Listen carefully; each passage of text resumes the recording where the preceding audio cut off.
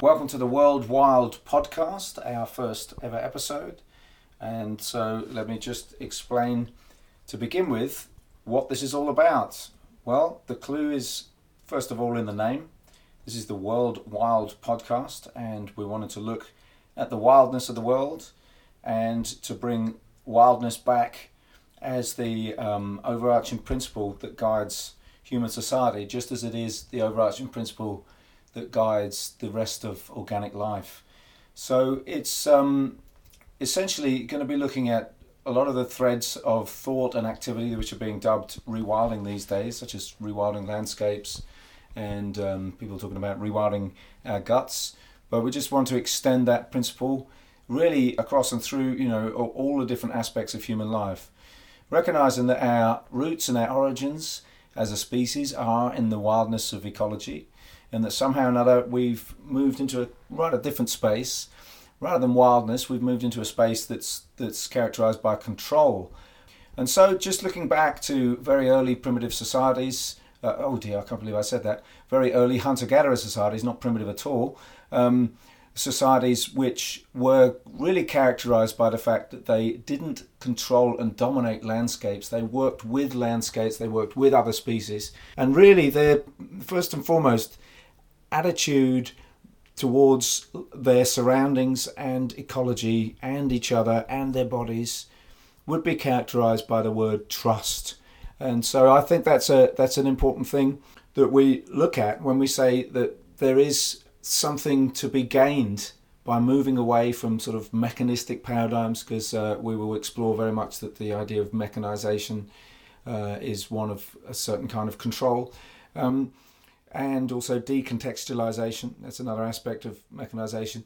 So if we find ourselves trusting our surroundings, if we find ourselves trusting our bodies, if we find ourselves trusting other people even, and that's going to be another important aspect which I hope to raise, the sort of the whole field of interpersonal neurobiology is another area of rewilding, in my opinion, which we will be exploring. In terms of what we will practically do, I think we'll do very little else other than just have interesting conversations with people who are working in this kind of area. I could say interviews, but they're not really interviews. What I've realised is that I personally have a lot of conversations with people on these kind of lines, and they're very worthwhile conversations for me, and I think for friends that I'm talking with. And I would like to get those conversations out there so as to really draw others in to the same trains of thought that have been explored. And that's really the purpose of the World Wild podcast, is to get a conversation about wildness and trust and freedom and the ways that those themes could be reworked back into the mix of how we as a civilization operate, how we produce the things that we need, or at least how we partake of the things that we need, because obviously this whole idea is that a lot of stuff that we need is being produced by wild ecology, and we could be tapping into it, we could be availing ourselves of it. And then better still, we could be moving into a space like our hunter-gatherer ancestors did, where they didn't control their environment in the kind of way of total dominance that we have with the agricultural paradigm. But they did do a very great deal to alter and disrupt, disturb, enhance, however you want to look at it. But they did things like, burning whole areas, weeding out certain plants and encouraging others. They had a profound influence on populations of plants, animals and other species, which meant that the ecosystems where they lived were radically altered, and yet they flourished. So the biodiversity didn't decrease, it increased. The biomass almost certainly increased. I'm thinking of places like Australia before the white settlement. I'm thinking of places like California in the United States before the white settlement, across the whole United States, but California is a particularly striking example of a very, very abundant landscape. Of course, the common theme here is before white settlement. But of course, we were indigenous once too. Europe was once a place of hunter-gatherers. So part of the interest that I have long term is trying to look back into that past before it was disrupted by colonization from the Middle East way back several thousand years ago. There is a thing that we basically do when we look towards the wild, and that is that we trust the system. So here are these extraordinary systems of ecology, of our own physiology, our neurophysiology, of the nature of our evolved relations with other people and with other species. In fact, the evolved fact that we are basically a relational beings, as all living beings are, but as humans even more so because of the advanced capacity that we have for interpersonal relationships and interdependency. So these are all systems which have evolved over billions and millions of years to the point where they are incredibly robust. If you look at how ecology works and how everything is supported mutually within that system, if you look at how our bodies work and see the complexities of how that system works, and that's also an ecological system when we consider the many species of bacteria and other microorganisms that we are in relationship with. And we see that these are systems which really work. And where something works, it's another way to see that is that it's something that can be trusted and leaned back upon. I would say that our response to the wild ecosystems in which we began to start controlling and farming was that big step back in the Neolithic era. It was a movement away from trust. And I would say that was essentially a fearful reaction. Or at least we can certainly look at the continuation of it as a fearful reaction, as we've now extended our reach into a sphere of control through the Industrial Revolution and the Green Revolution, where we control things much more now in the last couple of 100 years, and now we're moving further and further into technological paradigms in the present century. I would say all of this is in danger of being a deeper and deeper dig into a pit of control rather than a way of trust. And that pit of control is having terrible repercussions. People are less free because of it. And so what we look at is many different ideas over the next coming weeks and months, however long the World Wild podcast continues, that we'll look at how the different threads of rewilding are a return to a paradigm of trust. They are a return to a paradigm of greater freedom. Because when you're not busy thinking about how to control things all the time, you have the freedom to be, and the freedom to enjoy the relationships that you have with all the things that you're trusting. When you're trying to keep your eye on the ball with all the many things that you're trying to control, that is a very stressful situation. And I think one thing that's going to run right through this is a recent discovery of mine, the polyvagal theory, which is a particular thread of the interpersonal neurobiology science. And that looks at how we are basically in a thriving state when we are in an engaged state, when we are relating in a trusting way with others. And yet, since we don't find ourselves in that state very often, the reality is that we're in an advanced state of fight or flight, where we are seeing the outside world as a problem that needs to be conquered, defended against, or protected from. And so you see that the paradigm of trust that we're looking at is one that is a gateway into relatedness to our surroundings. It's a gateway into a kind of freedom where we are basically relying on many factors outside of our own selves to take care of us and to have our backs, as it were, which is why we're able to lean back and trust those things. So the point is to look at how, in looking at rewilding our civilizations, we look at not going back, but going forwards. As my friend Tor Nordstrand said, we're looking at a high-tech Stone Age.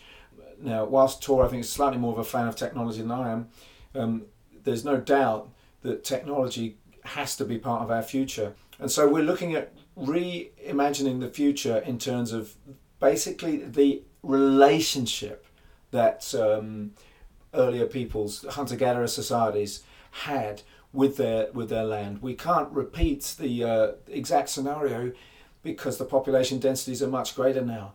But it's my certain belief that if we change the paradigm from control to trust, we then would be looking at harnessing all the resources that we have now, and they include technology, and especially the capacity for global communications that we have, for us to experiment and see how we can see ecosystems able to produce the kind of resources that we need. And when I say ecosystems, I'm also imagining ecosystems that don't exist now, things that we could facilitate the development of complex ecological relationships which don't currently exist. That would be highly productive of resources, not just for us but for other species. So there's a lot of imagining and dreaming going on here at the World Wild podcast, and so these conversations that I've already alluded to, I think one of the essential qualities will be that we think together, we reason together, but we also dream and imagine together. And I'm hoping that the imaginings and dreamings will perhaps be the most potent part of these podcasts, because as we broadcast these to, I hope, many listeners, and this can be a means by which people can imagine with us and take the seeds of the thoughts and the dreams and the discussions here, and take them further, and also weave back into our mix conversations that we're not aware of, people that are thinking about these things, acting on these things, developing the practical outworkings of these kind of thoughts about rewilding, and just start a great big global conversation, and perhaps see some of these things realized, with this in itself being one of these means of mass communication that we're talking about, conversations being able to take place across boundaries of space that wouldn't have been possible for our hunter-gatherer ancestors. And so there we are. Welcome to the World Wild Podcast. And I should mention at this point that the podcast is sponsored by Forager Limited and the Wild Box, which I make no bones about saying. That's also us. We are a wild food business which supplies restaurants at the moment, and has just been starting to do a box scheme. Now, the Wild Box is a box scheme that is aimed at realising the very same goals as the World Wild podcast, because what we want to do is teach people how to use wild plants. So it's one thing to know you can eat a nettle, it's another thing to eat a nettle, and to me the thing that stands between knowing you can and doing it is simply having a delicious recipe which you've been shown and you've done yourself, and now you feel confident and you feel that satisfaction, and you'll do it again. So we're trying to do that with as many wild plants as we can over the course of a year, and that's what the Wild Box is. We send 7 ingredients, details on how to use them, and recipes to tell you exactly how to use them if you choose to follow that. So that's a plug for the Wild Box, which is sponsoring this podcast. So welcome, and I hope you're going to come with us on the World Wild journey. Now we move on to introducing this week's guest, who is Samuel Thayer from Wisconsin in the northeastern part of the United States.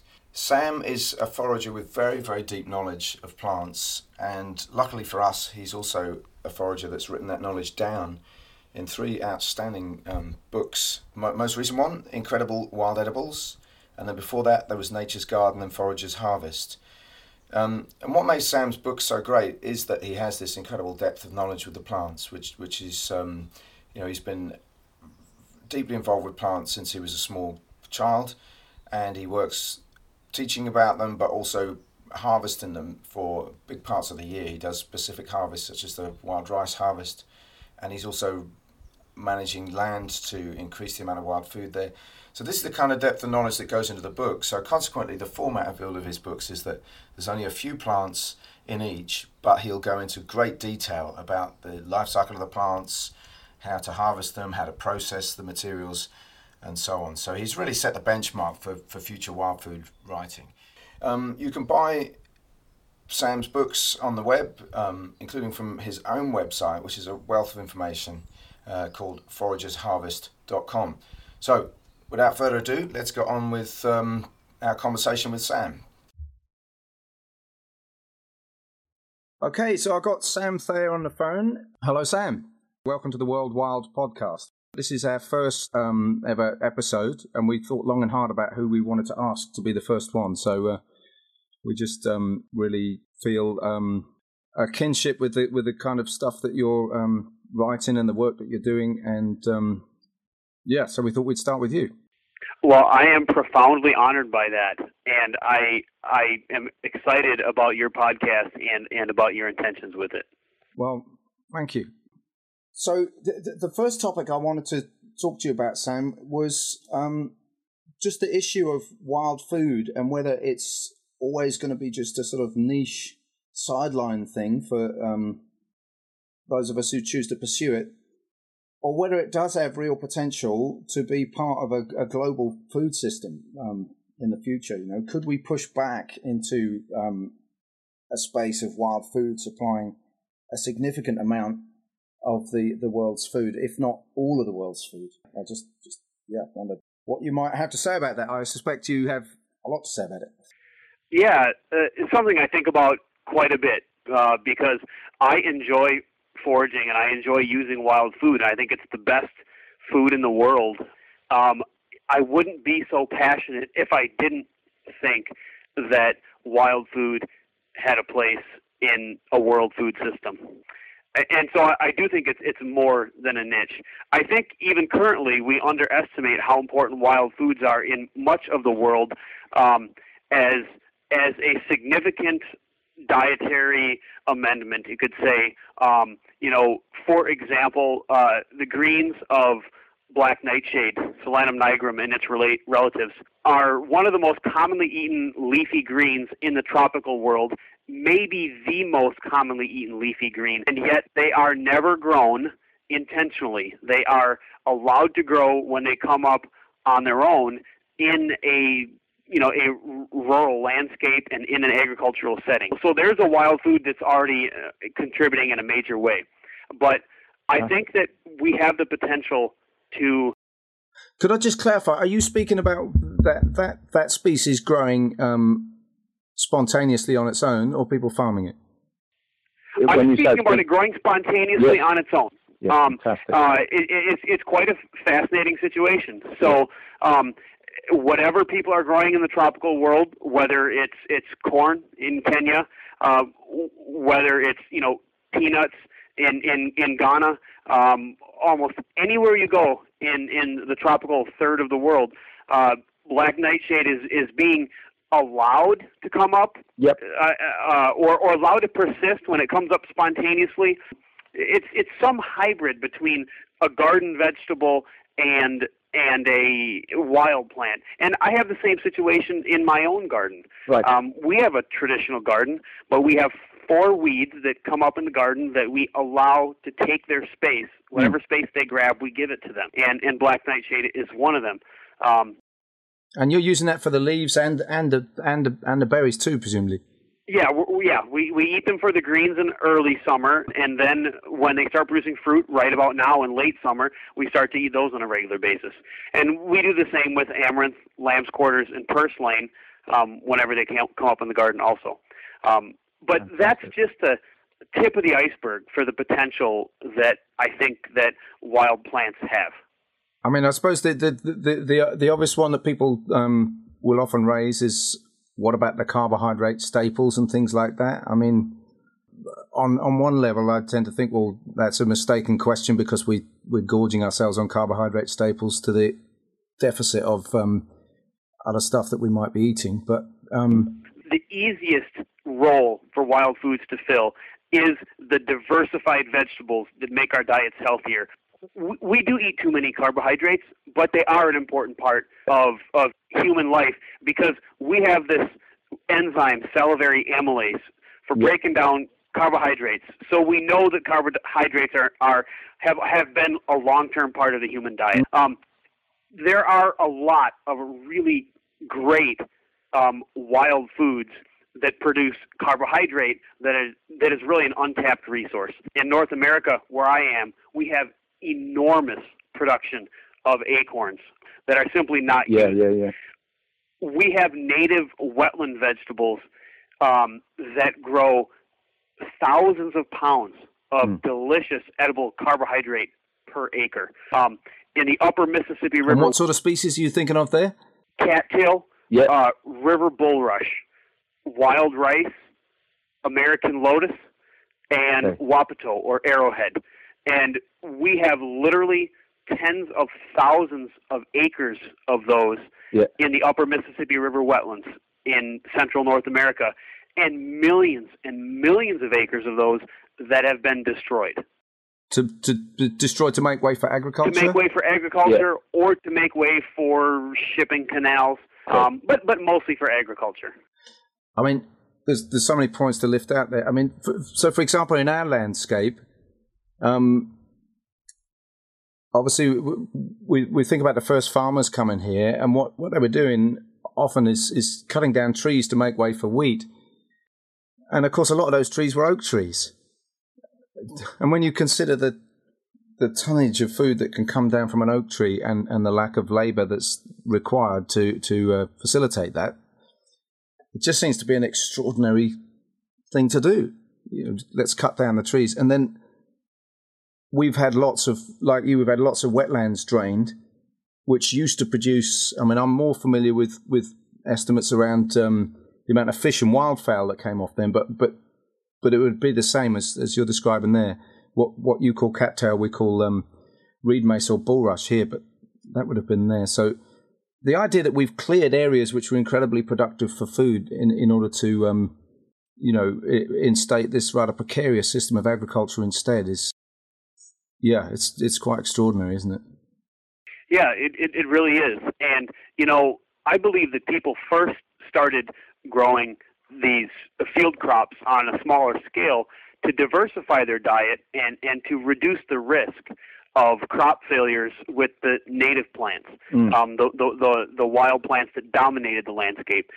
Nut crops go up and down, and by growing a small amount of grain of an annual seed crop, you were able to respond to those fluctuations. Yeah. And there were lots of native seed plants in North America grown in economies that were predominantly nut-eating economies in ancient North America.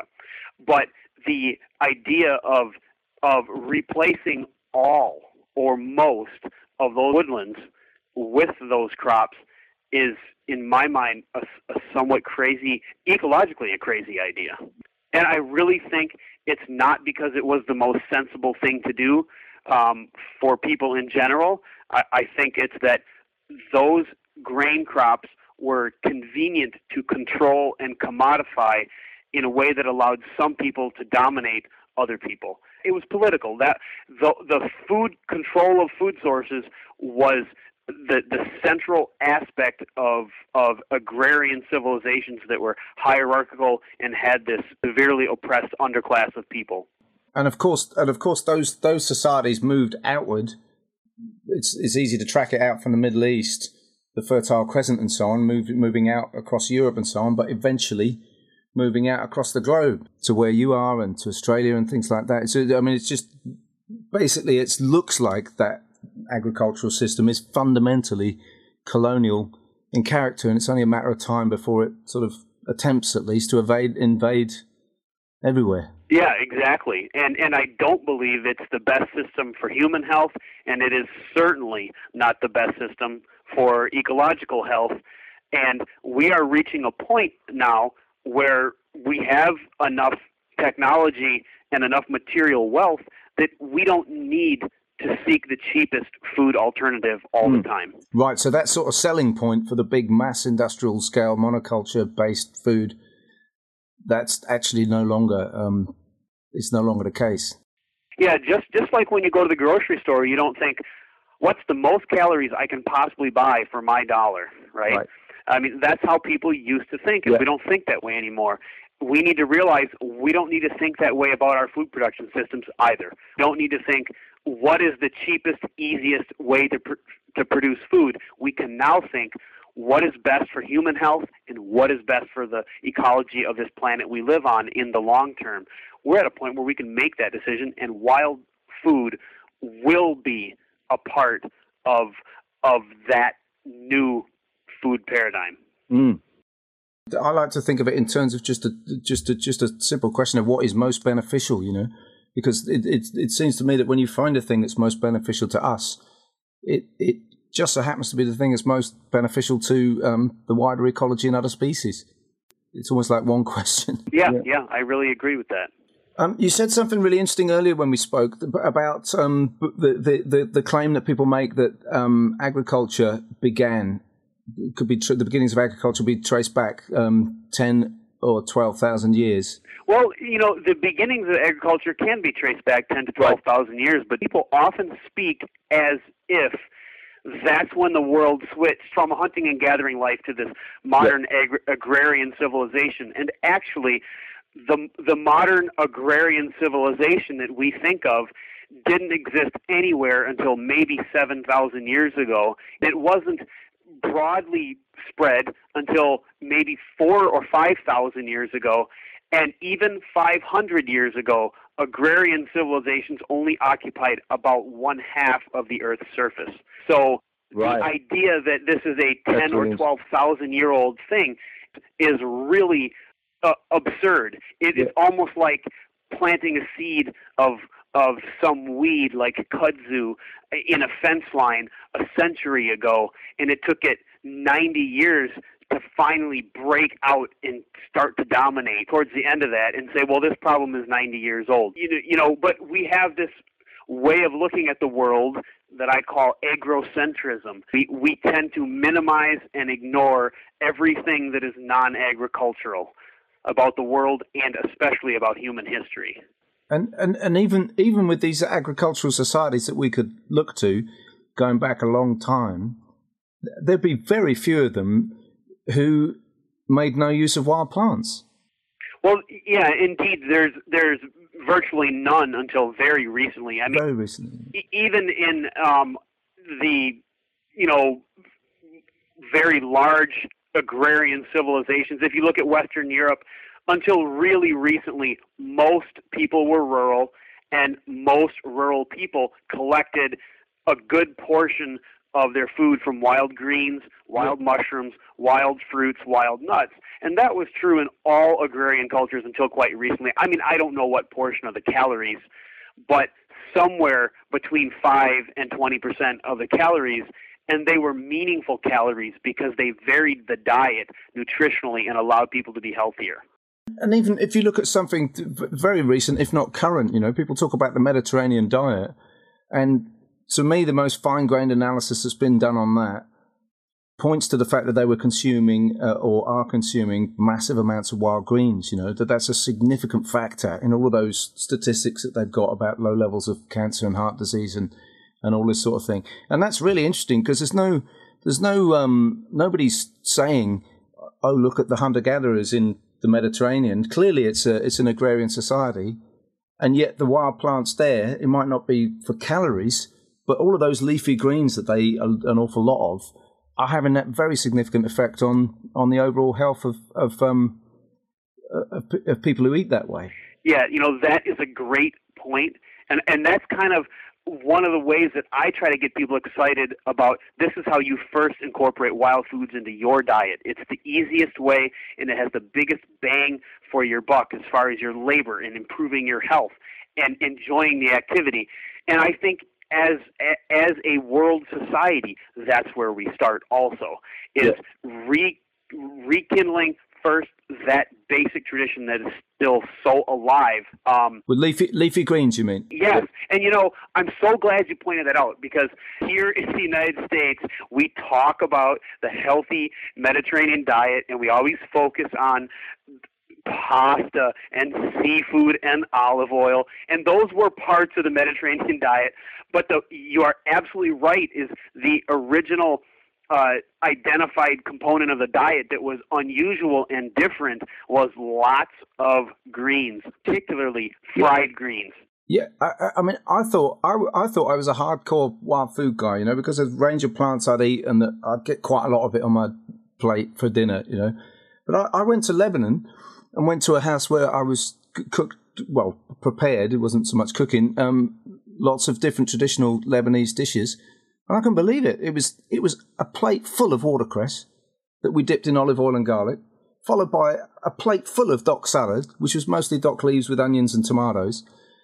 And then another one which was 11 different wild herbs. There was an Arabic name which meant 11 different wild herbs, and I ate that. And this was just standard, one after the other. I'd never eaten so much wild food in one sitting in my life. So that brought the point home to me that we're not talking about a garnish of a little piece of chickweed here. We are talking about significant consumption. For those of us who don't eat that way traditionally, there's a lot of benefits to emulating that. Yeah, that's fantastic. I mean, just going back to these massive areas of wetland that you were talking about, if there was to be a large-scale harvest going on in those wetlands, I mean, can you picture that in your mind's eye, that people being able to access that amount of starchy roots and I suppose at least some of that is the wild rice that you're particularly involved with, aren't you? You've got a wild rice harvesting business, yeah? Yeah, I don't know what is the harvestable, surplus per acre, but I do know there is a sustainable amount that can be harvested, and those wetlands can persist and still be fantastic for wildlife. And I know that amount is large. Nobody has quantified these things, even with wild rice, for which there are thousands of harvesters. I'm one of a small number of people that is a professional harvester, and that I harvest full time for part of my living during that time of the year.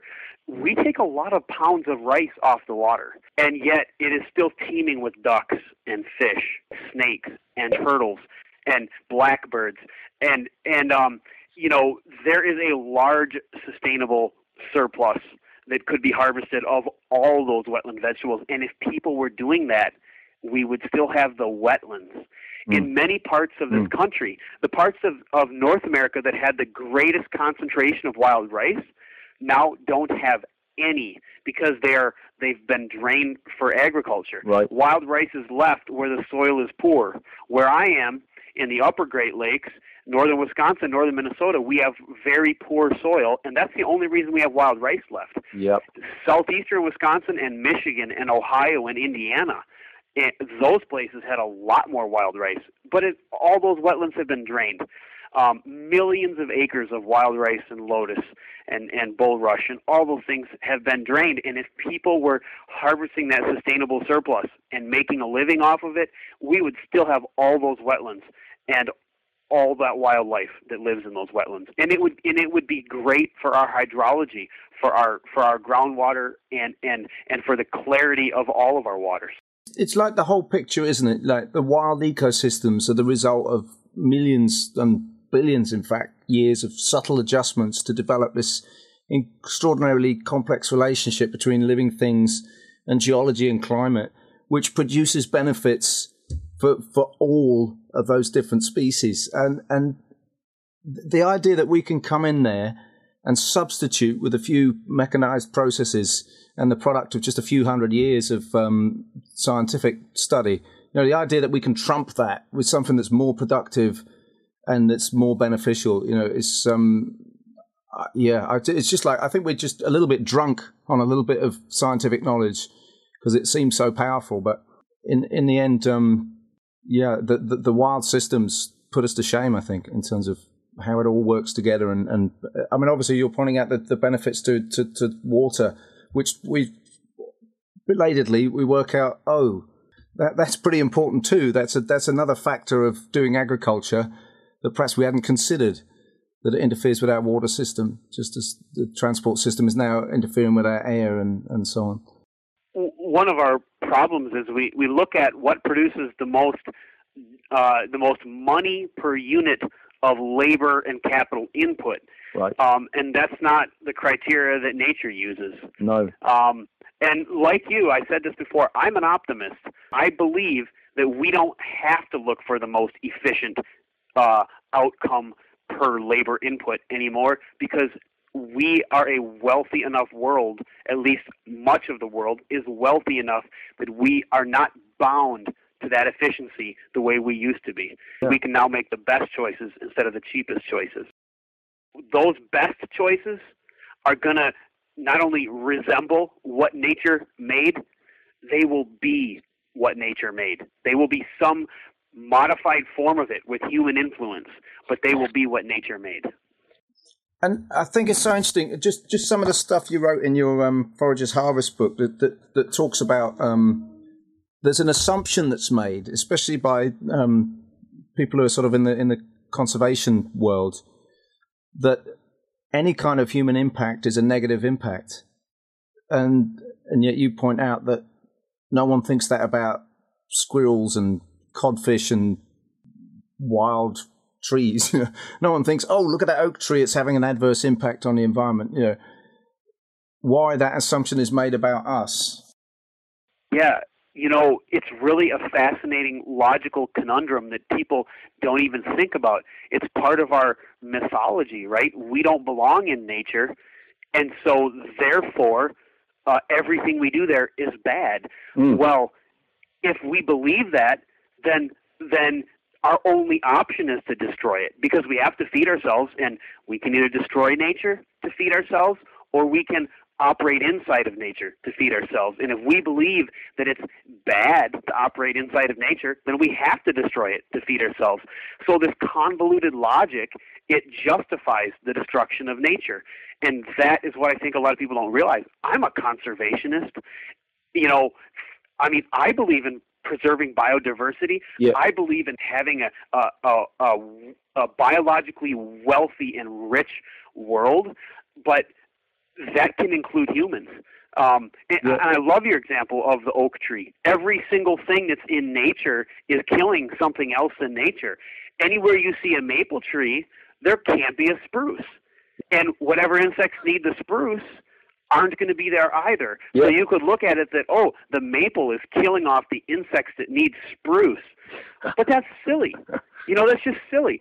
So if you leave that natural system intact and you take from it without destroying it, something will always regrow. You can't eliminate the native community by harvesting. You can only change it. And if change is no longer seen as bad, then you can be part of it and still harvest. And that's how most people lived in all of human history until very recently, is by taking from what nature offered, altering what nature was, but still letting it produce something of its own will, instead of imposing our will on every single iota of what's out there. Yeah, so it's a two-way flow, right? It's that reciprocity and the idea that we although we shape our environment, we are also shaped by it. And to me, that's the main characteristic of these traditional societies, is that their way of being in the world, it was fundamentally a relationship. Whereas, I feel you couldn't really characterize, any kind of abusive situation. You can't really characterize a situation where someone's totally dominating another person. That's not really a relationship, is it? Right. It's not a healthy one. As a great example, in eastern North America, we have this tree, the yellow bud hickory, that the native people use to produce oil. And now, when Europeans settled here, as soon as they got the technology over here to make oil they got most of their oil from lard, from beef, but when they got the technology to make plant oils, they made it, from flax and from hemp seed and later from canola. And yet we have a native tree that makes oil just like the olive in the Mediterranean region. It's as delicious as olive oil, and it's incredibly productive. And it's found over millions of acres. And not only do we not use it, but the cultural knowledge that it is a food has actually essentially disappeared. And this is astounding. I mean, this is just astounding. There is enough nuts that go to waste every year in Eastern North America to fill a section on the shelf of every grocery store on this continent with that oil that's natively, naturally growing. And that's what's happening now, in spite of the fact that so much of the United States has been cleared for other purposes. Those trees are still there and producing that amount of food stuff that's going to waste. Yes, absolutely. I mean, I see people that have 3 of these trees in their yard, and those 3 trees might produce 14 or 15 gallons worth of oil just in their front lawn, and they don't even know this, and they're paying to have them bagged up and brought to a dump. Madness. Literally. Absolute madness. Yeah. And what if we worked with the system to promote these trees, to increase their productivity? It's not hard to do, and I know that because I'm doing it on my property. Okay. So what do you do? You just prune them a bit? Well, what you do is you create an ideal spacing of trees. That there's an ideal spacing that makes the greatest nut yield. And it's not like by making that ideal spacing you have a vacuum in between them, because you allow sunlight through, and then you have these sub-canopy trees like choke cherry. But you're not doing permaculture there. Could we just explore that? Because you I know you have a certain view about permaculture. Could you explain why that isn't permaculture? Sure.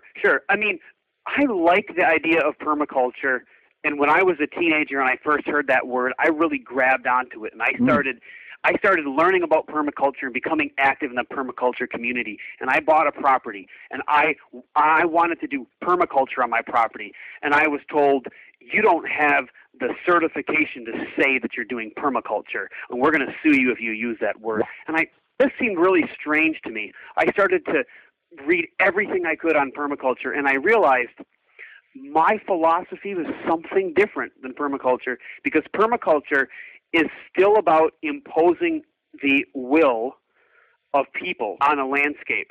And what I do, I call ecoculture.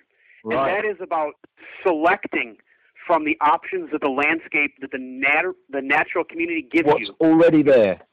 What's already there, selecting what works and what is productive and what provides for your needs. Now, every place in the world is not equally productive. I understand that. But that's true with agriculture also. Permaculture still takes that agricultural paradigm and still imposes it on a landscape, and it still requires changing and working against the natural tendencies of a location to produce food. And that's not what the native people did anywhere in the world. The native people did in the Pacific Northwest of North America, they didn't take plants that grew naturally in Central Asia and superimpose them onto the Pacific Northwest landscape. So even when they were farming local native species? Sure. Well, and these cultures in the Pacific Northwest of North America, they were considered fully hunter-gatherer with no agriculture by Europeans, right? But they actually carefully managed all kinds of native plants. Okay, yeah. Extensively. But the Europeans didn't see that. They weren't farming them because they weren't replacing the native communities. They were just creating ideal examples of certain native communities that were and managing the native community to be incredibly productive. Whether it was acorn orchards, blueberry areas that were burned regularly, canopy thin so that the high bush cranberries and the native crab apples could thrive. That kind of management.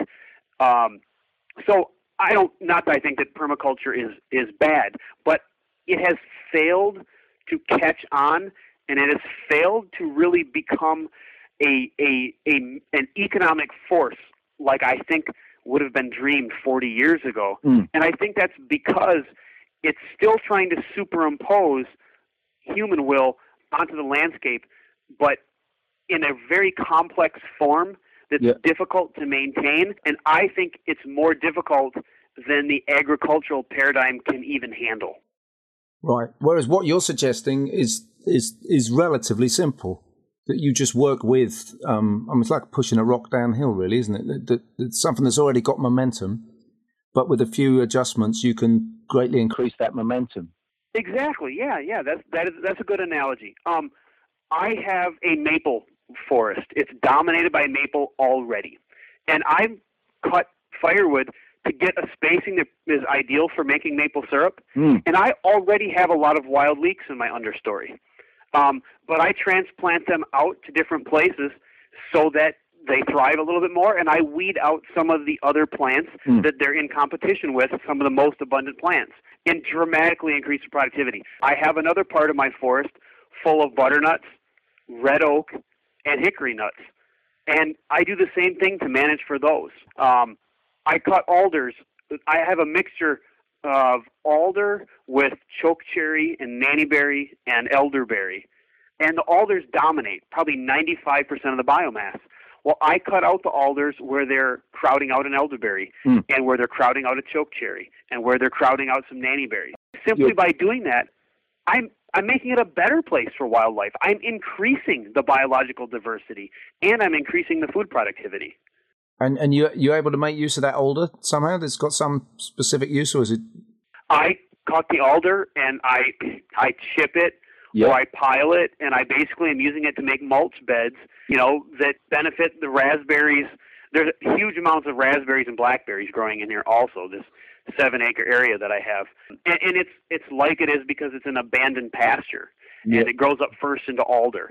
So I'm kind of speeding up the recovery of this, and making a more diverse landscape that's better for wildlife. Yeah. I mean, going back to something you said earlier, like that you're a conservationist because you believe in maintaining the biodiversity and that. I mean, slightly controversially, I would say I am not a conservationist because whilst I believe in maintaining biodiversity, I certainly don't believe in making everything stay the same. And I think it's really interesting because what you're doing there is heavily intervening in that landscape and not making it stay the same, which, of course, that's the literal meaning of the word to conserve.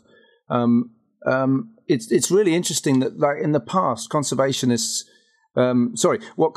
do is look at landscapes that in the past supported biodiversity, but they often did so because people were actively managing them, whether because of a particular farming regime or, for example, people cutting back reeds for thatch, and because of that they created a specific kind of set of conditions that's really good for birds, whereas conservationists now will try and recreate that by harvesting reeds, even though they don't have a use for the reeds, so they all get composted or burnt or something. And the extraordinary thing is that the same kind of mindset seems to oppose people making these sort of interventions on wild landscapes now, i.e. to make use of the resources there, in spite of the fact that it's obvious that when people have done this on a non-industrial scale in the past, the result has always been greater biodiversity.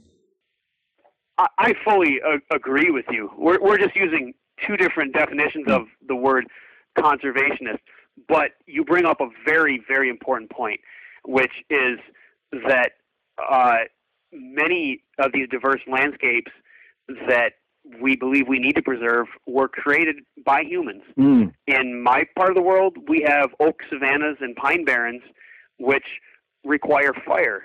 And people were often the agents that started those fires. And I think that it can be problematic when we believe that humans aren't supposed to interact with the landscape anymore, which we already addressed. I also say that I'm a conservationist because we do have places in the world where certain habitats are so rare today, and certain plants and animals are so rare that we need to preserve them just in order to have enough time to refigure out how to have a good relationship to the landscape, a long-term relationship that can incorporate those plants. For example, the tallgrass prairie. A lot of the tallgrass prairie region of North America, that habitat is gone. We have areas of 5 or 6 million acres, where the biggest chunk of prairie left is like a 2-acre lot at a cemetery. That literally, that's how utterly destroyed it is. The only places where it's not destroyed tend to be here and there where it's rocky, too rocky to plow, and that's less than 0.5%. I mean, this is biologically one of the most productive, by biomass, right, ecosystems in the temperate world.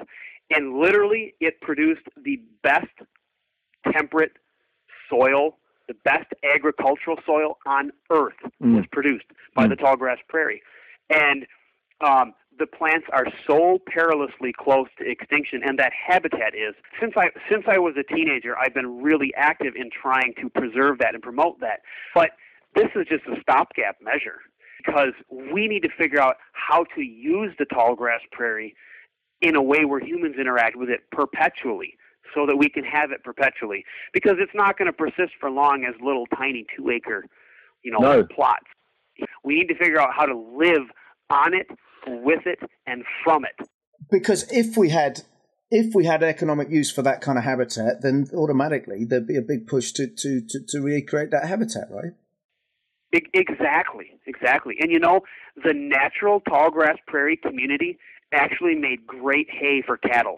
Right. And for a long period of time, farmers would maintain tallgrass prairies and cut them for hay, but they wouldn't allow cutting 3 times a year. Most of the plants couldn't survive being cut 3 times a year.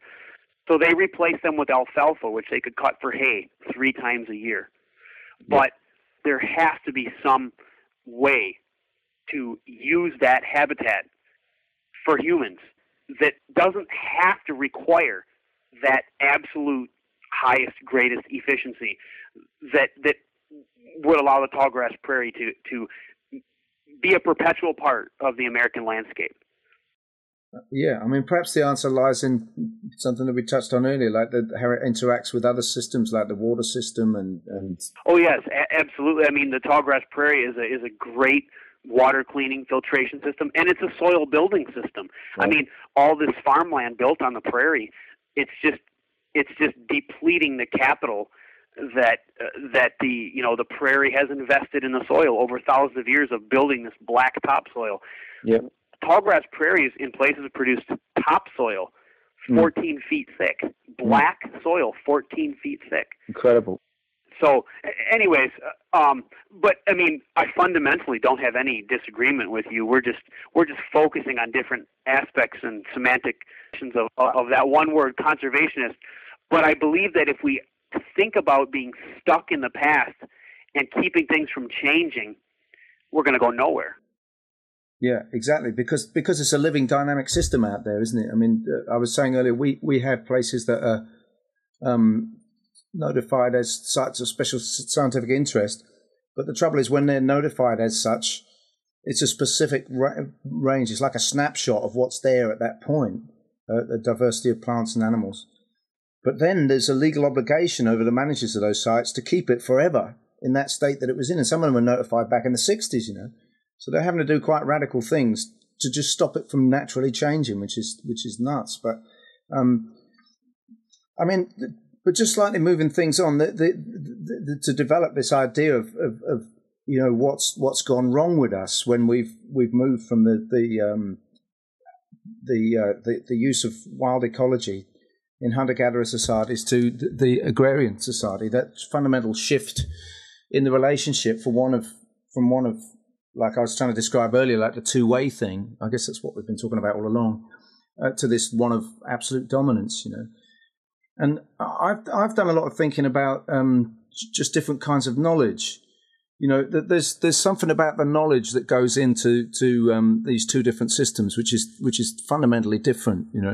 That we have a kind of abstract knowledge which looks for some kind of mechanism that is going to produce a given result every time, and then we go wherever we choose to go with that mechanism, that particular strain of wheat and way of growing it that's guaranteed to give us a harvest. But it's not that knowledge kind of precludes there being much of a response from us to the local conditions. It sort of presupposes that we're going to superimpose that system there. Whereas it seems to me that the kind of knowledge that happens when we're down on the ground working with the ecology and with specific plants like we do every day, that's just, it seems to me that's a different kind of knowledge. That I wonder if you have any thoughts about that. I think that the practical knowledge of being involved in nature is vital before we can come up with answers to the big kind of questions that we're talking about. And I think it's unfortunate that there's a disconnect between the intellectuals that sort of drive our public discussion about these important issues and the people who do the actual physical work that involves the answers to the solutions. And so I decided long ago that I wasn't going to college because I would spend my life studying these things, but I would be putting my ideas to the test in the real world always to make sure that I wasn't wasting all my studying with, pie in the sky ideas. And the other thing is we have, a social kind of approval of a certain type of, knowledge or a certain way of learning or a way of being learned that we see as having high status. Yeah. This is the academic view. And we often frown on the practical, the farmer in the field, or very much on the hunter-gatherer in nature. I mean, civilized people have long had this view that to be a hunter-gatherer didn't require any knowledge or intelligence, and so these people must have been stupid. Victorian archaeology and anthropology is full of the assumption that hunter-gatherers were just stupid beasts, scarcely human or subhuman. And actually, nature is incredibly complex, and you can spend your whole life learning about what's going on 1 acre of land and never figure it all out. It's infinitely complex. So to achieve this kind of reciprocity with something so extraordinarily complex, it must reflect on, that kind of knowledge must also be complex and highly sophisticated, right? Yes, absolutely. I mean, you to develop the system of life that hunter-gatherers did required this incredibly broad input of knowledge and all kinds of thought processes to analyze that knowledge and come to conclusions about how to behave and how to act. And we're not intelligent, in spite of our hunter-gatherer ancestry. We are intelligent because of our hunter-gatherer ancestry. It's what forged us. Yeah, exactly. That's what forged us. And we need to keep those relationships alive and active in order to have the knowledge to come up with the solutions. We need to be out there, doing stuff in nature. Here's a thought, Sam. I've taken this train of thought about knowledge, and I heard this phrase somewhere that said knowledge is union. Yeah, and obviously that's talking about this specific kind of knowledge, not the academic one, but the one that involves practical involvement and getting in, participating in, whether it's a ecosystem or when we know other people, we participate in their lives. So that kind of knowledge is a kind of union. And I started thinking, well, if you look at how we talk about union, like when we really love somebody and we really get to know them well and we get on with them, we talk about that in terms of a bond. So I've started exploring this idea that when we participate in landscapes and with plants, that we're actually bonding with them, and that there's almost that relational component which is emotional, and I don't know, there's things like loyalty that come into it. There's things of like a duty of care. I don't know if that sparks any thoughts to talk about it in that way. It certainly sparks emotions, Miles. It's this whole conversation, I keep feeling like you're speaking for me. Oh, that's lovely. It's exactly what you said. I mean, Francois Coupland says we only care for what we love, and we only love what we know. And know as in that intimate sense, the more intimately we know something, the more we care. And it's the same as it is with two people. I mean, if you want to learn to love your spouse better, think of a question you have about your spouse, how he or she feels about a thing or a dream that you've never heard of, and get that story out. And when you get that story, you get that information, you're going to feel closer. Right. It's the same with nature. Right. Every time you figure out a new thing, you're touched by the intimacy, and you're touched by the beauty. And we desperately need people to be interacting in that way. I mean, not only do we not know how to save it if we don't interact with it, but we don't give a dang about saving it if we don't interact with it. I couldn't agree more with what you said. I'll tell you what, I'm gonna try and I'm gonna apply that this evening to my spouse. That's a great idea. Think of that question, and it's so funny because I actually was writing about this kind of thing this week, drawing that analogy between getting to know people better and an experience I had. We were out harvesting dulse, the red seaweed dulse, and all the years we've been harvesting, I mean, we've been harvesting that commercially for probably 13 years now. I've used dulse in so many different ways, but I've never really eaten the stuff raw on its own. I mean, I can't believe I haven't, but then there's a reason why I haven't, and that's that it's a little bit, the texture's a bit plasticky. But we were out last week, and I don't know, for some reason I did that. I took quite a lot of dulse and just chewed down on it and kept chewing down on it until it broke down sufficiently to swallow. And this flavour came out that was like crab and that incredible umami flavour that you get out of the prawns that just explodes in your mouth. I was getting that same thing out of the dulse. And when I sat down to try and describe that in writing, I couldn't find any other way to talk about it than pretty much what you've just said there. It's like you know somebody for years, and then they show you a side of themselves that you've never seen before.